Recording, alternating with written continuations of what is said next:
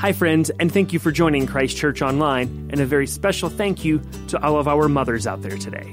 This week, we are celebrating those leading ladies in our lives with a special Mother's Day sermon from our senior pastor, the Reverend Dr. Jared Ott. We also encourage you to join us next week as we kick off a new series called Walk This Way. This is a study on the book of James, looking at how we carry out our Christianity. And now, here is Pastor Jared with his Mother's Day message. Thank you for listening. Amen. Thank you, Jamie. Well, happy Mother's Day to each and every one of you. I love the fact that Brad gave his mother flowers. I know how Brad was as a child, and I know how you were in your trench coat and wearing black makeup, and so I think that you and your heavy metal music, Brad, if you really want to say thank you, I think you need more than a couple flowers. You need to buy your mom like a whole store and call it from goth to good. But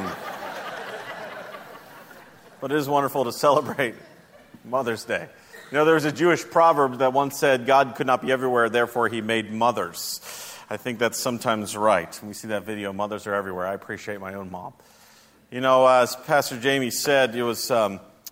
I just got back from the Holy Land, and I got to tell you, I took 50 people through a tour of the Holy Land, and I wasn't as stressed as I was this week trying to pick out a gift for my wife. Buying a gift for my wife on Mother's Day is probably the hardest thing that I come in contact with every year. And so I did some research online to find out what guys get their wives for Mother's Day, and I actually found more lists of what not to get your wife for Mother's Day. And there was actually a top 5 list.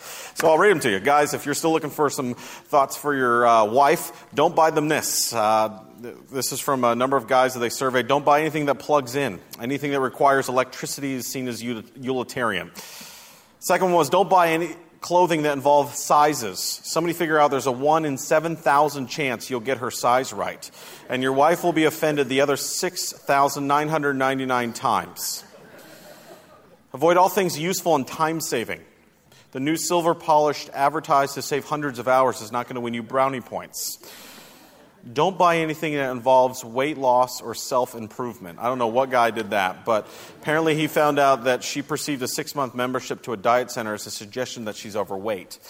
And finally, the top thing not to buy your wife is don't buy jewelry. The jewelry your wife wants, you can't afford, and the jewelry you can afford, she doesn't want anyway. So I thought that was good.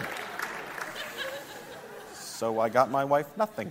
Happy Mother's Day. You have me. Happy Mother's Day. I know, as Pastor Jamie already prayed, though, this is Mother's Day is a celebration, but it's also a hard time. I get it. As ministers, as a pastor, I know it. We're reminded of it every year. You know, I understand that for some, being a biological mother isn't possible. I get it. I know that for some, motherhood was actually an accident. It wasn't planned, and it wasn't always welcome. I know for some of us, when we think of our own moms, they're not very nice. We don't have very good memories. And I also know that for some of us, motherhood has not been a bed of roses. Has not been this primrose path of easiness and delight with our own children. We've had children that have gone wayward or made some bad decisions. And so for Mother's Day, motherhood is hard. And I get it. I also know when it comes to a service like this, when we think of men and husbands and even young people, they think, oh, it's Mother's Day passage, it's a Mother's Day sermon, I'm just going to check out. I got to tell you, this passage is really for us.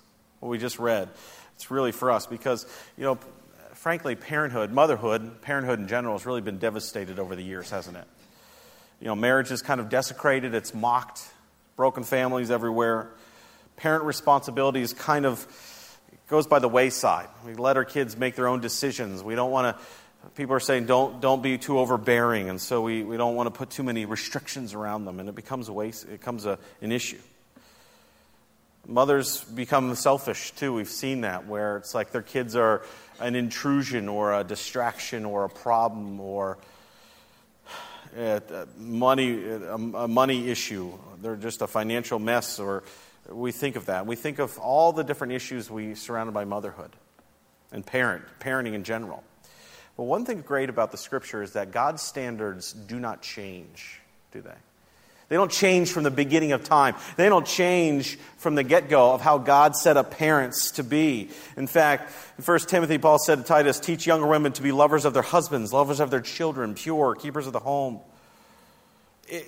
The Bible's very clear when it comes to parenting about how the responsibility we have as parents and as mothers. And we can look through all of Scripture and find different examples of wonderful, godly mothers, can't we? We think of Sarah, who you remember Sarah was married to Abraham and she couldn't have children. In very old age, she had a child. We think of Rachel, whose last words before she died was giving her child the name Ben-Oni, the child of grief. We think of Jochebed, that was the mother of Moses, who desperately didn't want her child to be killed by Pharaoh, so she put Moses in that basket. We think of Ruth, who's a gentle spirit, sweet spirit, who loved and sacrificed. We think of Deborah, who was called the mother of Israel. We think of Elizabeth, who gave birth to John the Baptist. We think of Mary, who gave birth to our Lord. But there's no greater honor due to a mother. No greater honor than Hannah. When we just read about Hannah in 1 Samuel, we go back to 1 Samuel, we think, why are we going back to 1 Samuel? Hannah's a true testament of a mother. Hannah's name actually means grace. How many of us need grace in our own life, huh? You got to know that you think, well, I don't understand what, Hannah, she gave birth to Samuel. You have to understand that during the time of Hannah, right before this, it was the period of judges, okay? Judges, and all the judges were coming in and they were dying, and the nation was a mess. It was in turmoil. There was issues everywhere. The people in the priesthood were immoral. The Philistines were threatening to destroy the cities. There was moral scandals. It was a mess. The nation needed a great leader, a great man. But even more so, they needed a woman to shape that man. Let me say this again. Behind every great leader, I'm sure is a great mother. Behind every great man or woman, I'm sure there's a great mother. Samuel was one of the greatest men who ever lived throughout the Scripture, but it was the product of a godly mother. Understand that. It was the product of a godly mother. When we look at Hannah's life, we first have to recognize the relationship to her husband. Relationship to her husband. Let me say this right from the get-go. Parents, people planning to get married, young people, the greatest relationship you can have in your family is not from a parent to a child. It's from a husband to a wife. Let me say that again. The greatest relationship in a family, the strongest relationship, needs to be between the husband and wife. Why? Because that's what children see. That's what children see. That's what children learn. They learn about how to communicate. They learn about love. They learn about forgiveness. They learn about communication. They learn about honesty, integrity, and compassion. That's what children learn. So if you have children and you don't have a very good marriage, but you think, I'm going to have a great relationship with my child, forget it. I was just counseling with somebody this week, premarital counseling. They're getting married in 2 weeks, and we were talking about children. And I said, we can talk about children all day, but if you don't have a good relationship between the two of you, forget it. It doesn't matter anyway, because your kids are going to see a mess. They're going to end up being a mess. You guys got to learn how to communicate, how to love, how to show forgiveness, how to have honesty, how to have integrity. Otherwise, your children are going to learn the opposite. So they had a good relationship. Now, first off, when you look at Hannah's relationship with her husband, she did not marry the perfect man. So if you're in here and you think your husband is the perfect man, he's not. Okay? I don't know how many of you think that. Husbands, maybe you're thinking, I am the perfect man. You're not. I can tell you that right now. He wasn't a perfect man. In fact, we see, when we come to this passage, it's tough because we actually see that her husband was a polygamist. He had 2 wives. Back then if your wife couldn't have children, you married somebody else. I've got to say, right from the get-go, God created one man, one woman in marriage. But what happened was all that turmoil, all that sin, all that stuff came into that culture, and it takes a while to unpack that and root that out. It's like missionaries. They go, into a culture and they're trying to talk about Jesus. It takes generations for that to kind of come undone, all the stuff that's going on there within that area.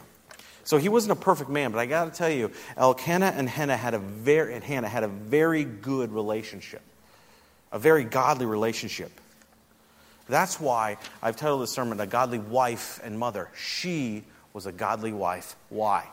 because her and her husband shared worship. You know, it's not in your service sheets, but if you go back to verse 3, it says, year after year, this man went up from his town to worship and sacrifice the Lord Almighty at Shiloh, and where Hophni and Phinehas, the two sons of Eli, were priests of the Lord. It doesn't say once a year, it says year after year. The idea here is that there was a constant worship. They worshiped together. I love the fact when husbands and wives come to worship together. They come in and they worship together because it says something to their kids about the importance of worship, the importance of church, the importance of being there, making that a priority, that no matter what's going on with all the schedules in life, that coming and worshiping is part of their very foundation. I love that. I love the fact when husbands and wives also serve together in a ministry. It's so wonderful because what it says to the kids in the relationship is that God comes first. Her and her husband shared worship, and I love that. Maybe you're here for the first time. Maybe you're here because your wife or your mother asked you to come. You're coming for Mother's Day. Make this a priority.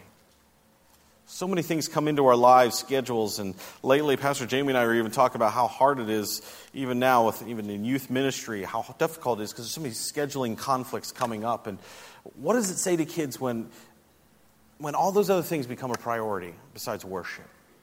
So they shared worship. She was a godly wife too because they also shared love. Shared love. Look at verse 4. It says, when the day came for Elkanah to sacrifice, he would give portions of the meat to his wife Peninnah and to her sons and daughters. But to Hannah he would give a double portion. A double portion because he loved her and the Lord had closed her womb. You have to understand what would happen is they would go and they would sacrifice something. The priest would take some and they would give some back to the family. And what the head of the household would do is he would divide it up. And if you give a double portion to somebody, that really showed an amount of love, an amount of appreciation for somebody. It meant a big deal. So they shared love. It wasn't just that they shared worship. He actually showed love on a regular basis. He showed love. He gave her a double portion. He says, listen, I love you. I love you. And he wasn't going to hide that from everybody else. When you do that in the household, it's a big deal. Everybody goes, oh man, that's who they really like. Husbands sometimes don't want to show love. Sometimes wives don't want to show affection in public. These two had no problem showing that they loved each other. Husbands, wives, show your kids that you love each other. Show them through affection, show them through gifts, show them whatever, but communicate that love to them on a regular basis. You've got to. And men, if you don't know it yet, your wife's security is wrapped up in your love for her. Not in what you can give her, not in your house, not in your car, not in your possessions. It's that love. And Hannah felt that love. She was secure in that love. So they had love. And finally, she was a godly wife because not only did they share love, but they shared feelings as well. They shared feelings. Look at verse 6. Because the Lord closed Hannah's womb, her rival kept provoking her to irritate her. This went on year after year. When Hannah went up to the house of the Lord, the rival provoked her till she wept and couldn't eat. Her husband, Elkanah, said to her, Hannah, why are you weeping? Why do you eat? Why are you downhearted? Don't I mean more to you than 10 sons? There's a lot of people in life, married people, that get to a point where I consider them business partners. Where they're living in a household, maybe they come to worship together, and they say they love each other, but they're not really talking. They're not talking about how they're feeling, how they're dealing with life. What's God teaching you? What are things that you're struggling with? How can I be praying for you? Why are you downhearted? What things are making you happy? I tell couples all the time, listen, don't get to the point of being business partners. You've got to be able to express and communicate your feelings to one another. Elkanah did that. He saw that his wife was sad, and he went and said, why are you downhearted? He went right to the source of the problem. He didn't say, well, she's just having a bad day, or maybe she's just hormonal, or maybe she'll be fine tomorrow. No. He went to the problem. He still talked about it. He went to her. They shared feelings together. She was a godly wife because she opened up to him. She wasn't afraid to say what was going on in a relationship. Some people don't want to talk about it because they think it's going to get worse. Talk to your spouses. You have to. That's how you have a good relationship. So she was a godly wife. She had a great foundation. And because of that great foundation, she was a godly mother. She was a godly mother. How do we know she was a godly mother? First off, we know she was a godly mother because she was a woman of passion. A woman of passion. You have in your service sheets, verse 10, as Jamie just read, it says, in deep anguish, Hannah prayed to the Lord, weeping bitterly. She made a vow saying, Lord Almighty, if you only look on your servant's misery and remember me, and not forget your servant, but give her a son, then I will give him to the Lord for all the days of his life. No razor will ever be used on her head. She wanted a child because she wanted to dedicate it back to the Lord. She did not want a child so she could dress him up in a cute bunny outfit at Easter and parade him around. She didn't want a child just to show off or just to tell that other woman, look, see, I've got a child, I can do that. She didn't want a child because it fulfilled some kind of weird need of jealousy that she had. She wanted a child because she wanted to dedicate it back to the Lord. That's passion. She knew it was God's best, and she wanted to honor and glorify it. She didn't look at children as an inconvenience or a problem or, as an interference of life. That's what I love about adoption. I love it because it's men and women who say, you know what, these children don't have parents, and I want to be the parent for them. I want to take them in as my own, and I want to adopt them and raise them up in the Lord because children are a precious gift. It's so powerful. She was so passionate she's weeping bitterly. I love that. She was a woman of passion. Mothers, are you women of passion for your children? Not only is she a woman of passion, she was a woman of prayer. A woman of prayer. Look at verse 12. She kept on praying to the Lord. Eli observed her mouth. Hannah was praying in her heart. Her lips were moving, but her voice was not heard. And Eli thought she was drunk and said to her, how long are you going to stay drunk? Put away your wine. Not so, my lord, Hannah replied. I am a woman who is deeply troubled. I am not drinking wine or beer. I was pouring out my soul to the Lord. Now, I have to stop there and give a little caveat for Eli. That's a great recognition of what was going on there, Eli. You're the high priest, and you think that she's drunk. That would be like me or Jamie getting up and going, man, they were singing this morning, and they put their hands up. They must be high. Come on. She's praying so earnestly. Praying so earnestly. She knew where to go with her problem. I love that. It doesn't say she went to the house to get a massage or to go to a spa treatment. It didn't say that Hannah was so downtrodden that she went to exercise to avoid the problem that she had. Or Hannah was so upset that she went out shopping.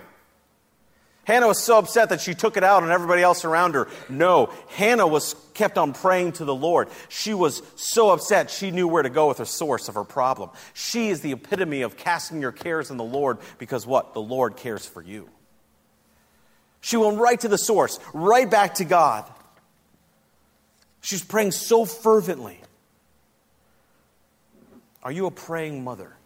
Are you a praying husband? Do your children see you praying?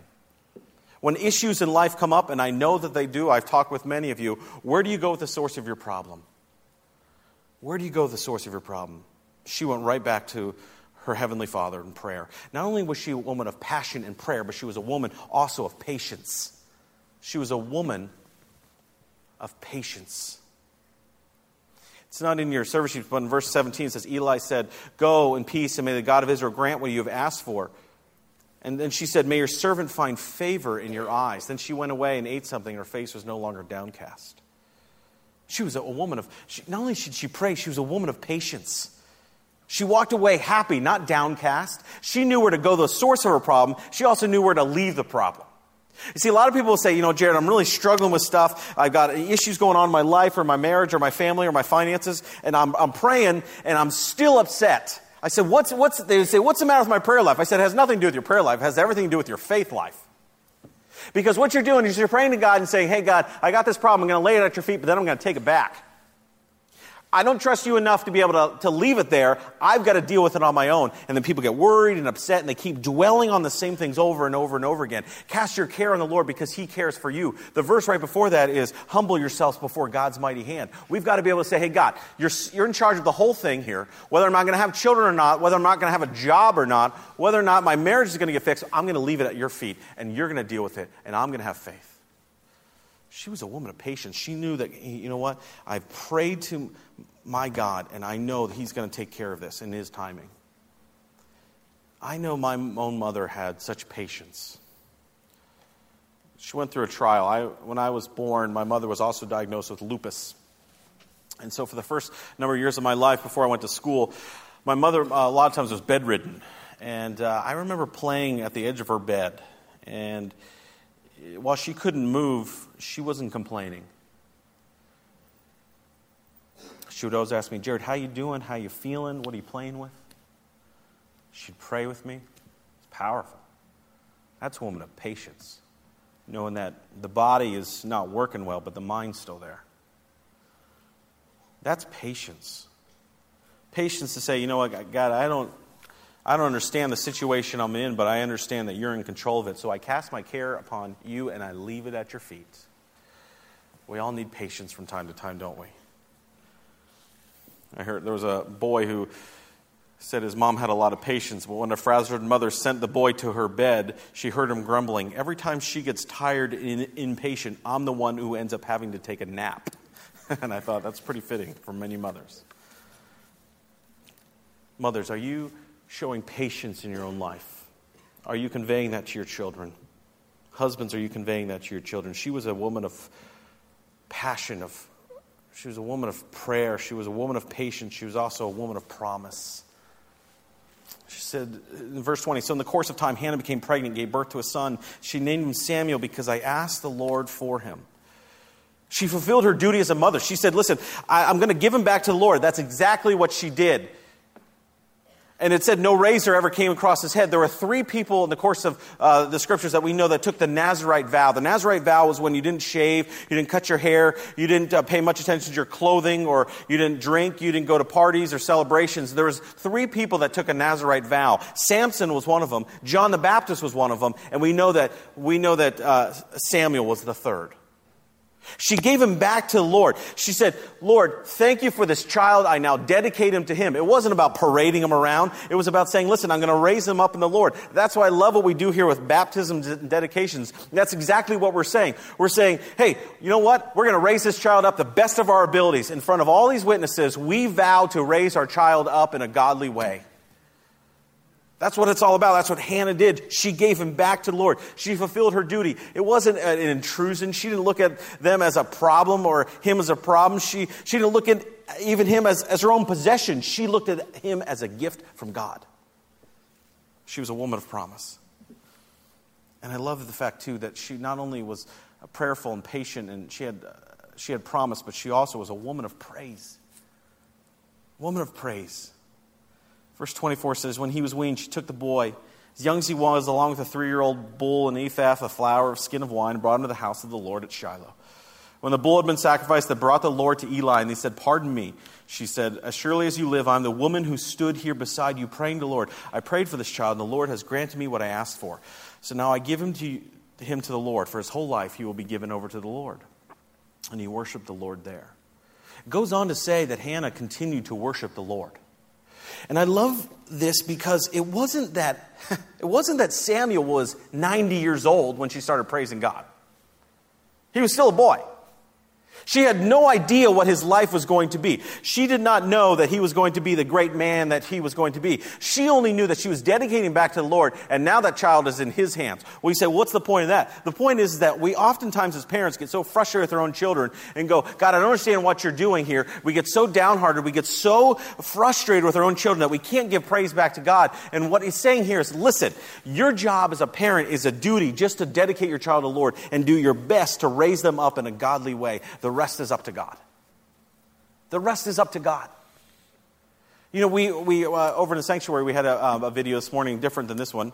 But we talked about train a child up in the way he should go. When he's old, he'll never depart from it. You're very familiar with that verse, I assume.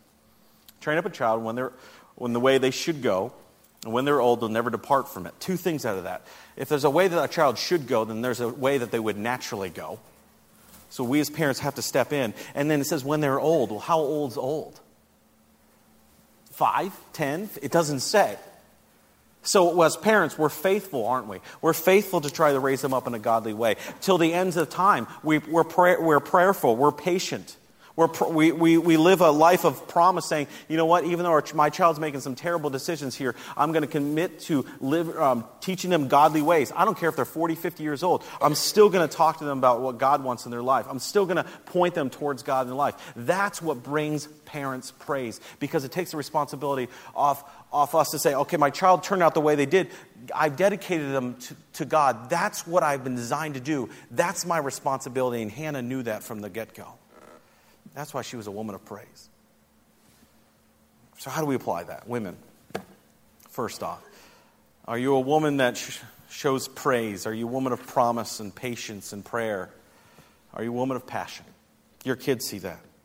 Are you a godly mother? Are you preparing to be a godly mother? If you're older, are you training others up to be a godly mother? Young women, are you preparing to be a godly mother as well? Men, husbands, are you creating an environment in which your wife's godliness can be used to the best? Are you creating that environment? Are you creating an environment that you're having a godly marriage? Are you raising sons who will lead their wives to be godly mothers? Young people, are you preparing yourself to be godly parents someday? Are you praying for your own mothers? It's wonderful to be parents, to have such a huge responsibility. It is scary, but it is wonderful, isn't it? And I love what the Surgeon General said once, a long time ago. It says, there's no greater responsibility, no greater privilege than raising of the next generation. And that's what we can do. But what's wonderful is the Bible teaches how to do that, doesn't it? And as the band comes and as we close our service here with a song, it really is wonderful to be able to talk about what motherhood actually looks like.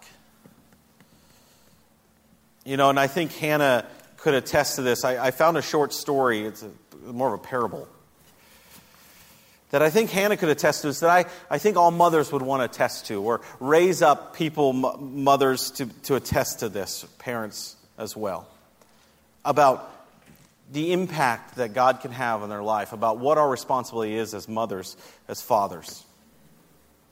And it goes like this. It says, the young mother set her foot upon the path of life. Is the way long, she asked. And her guide said, yes, and the way is hard.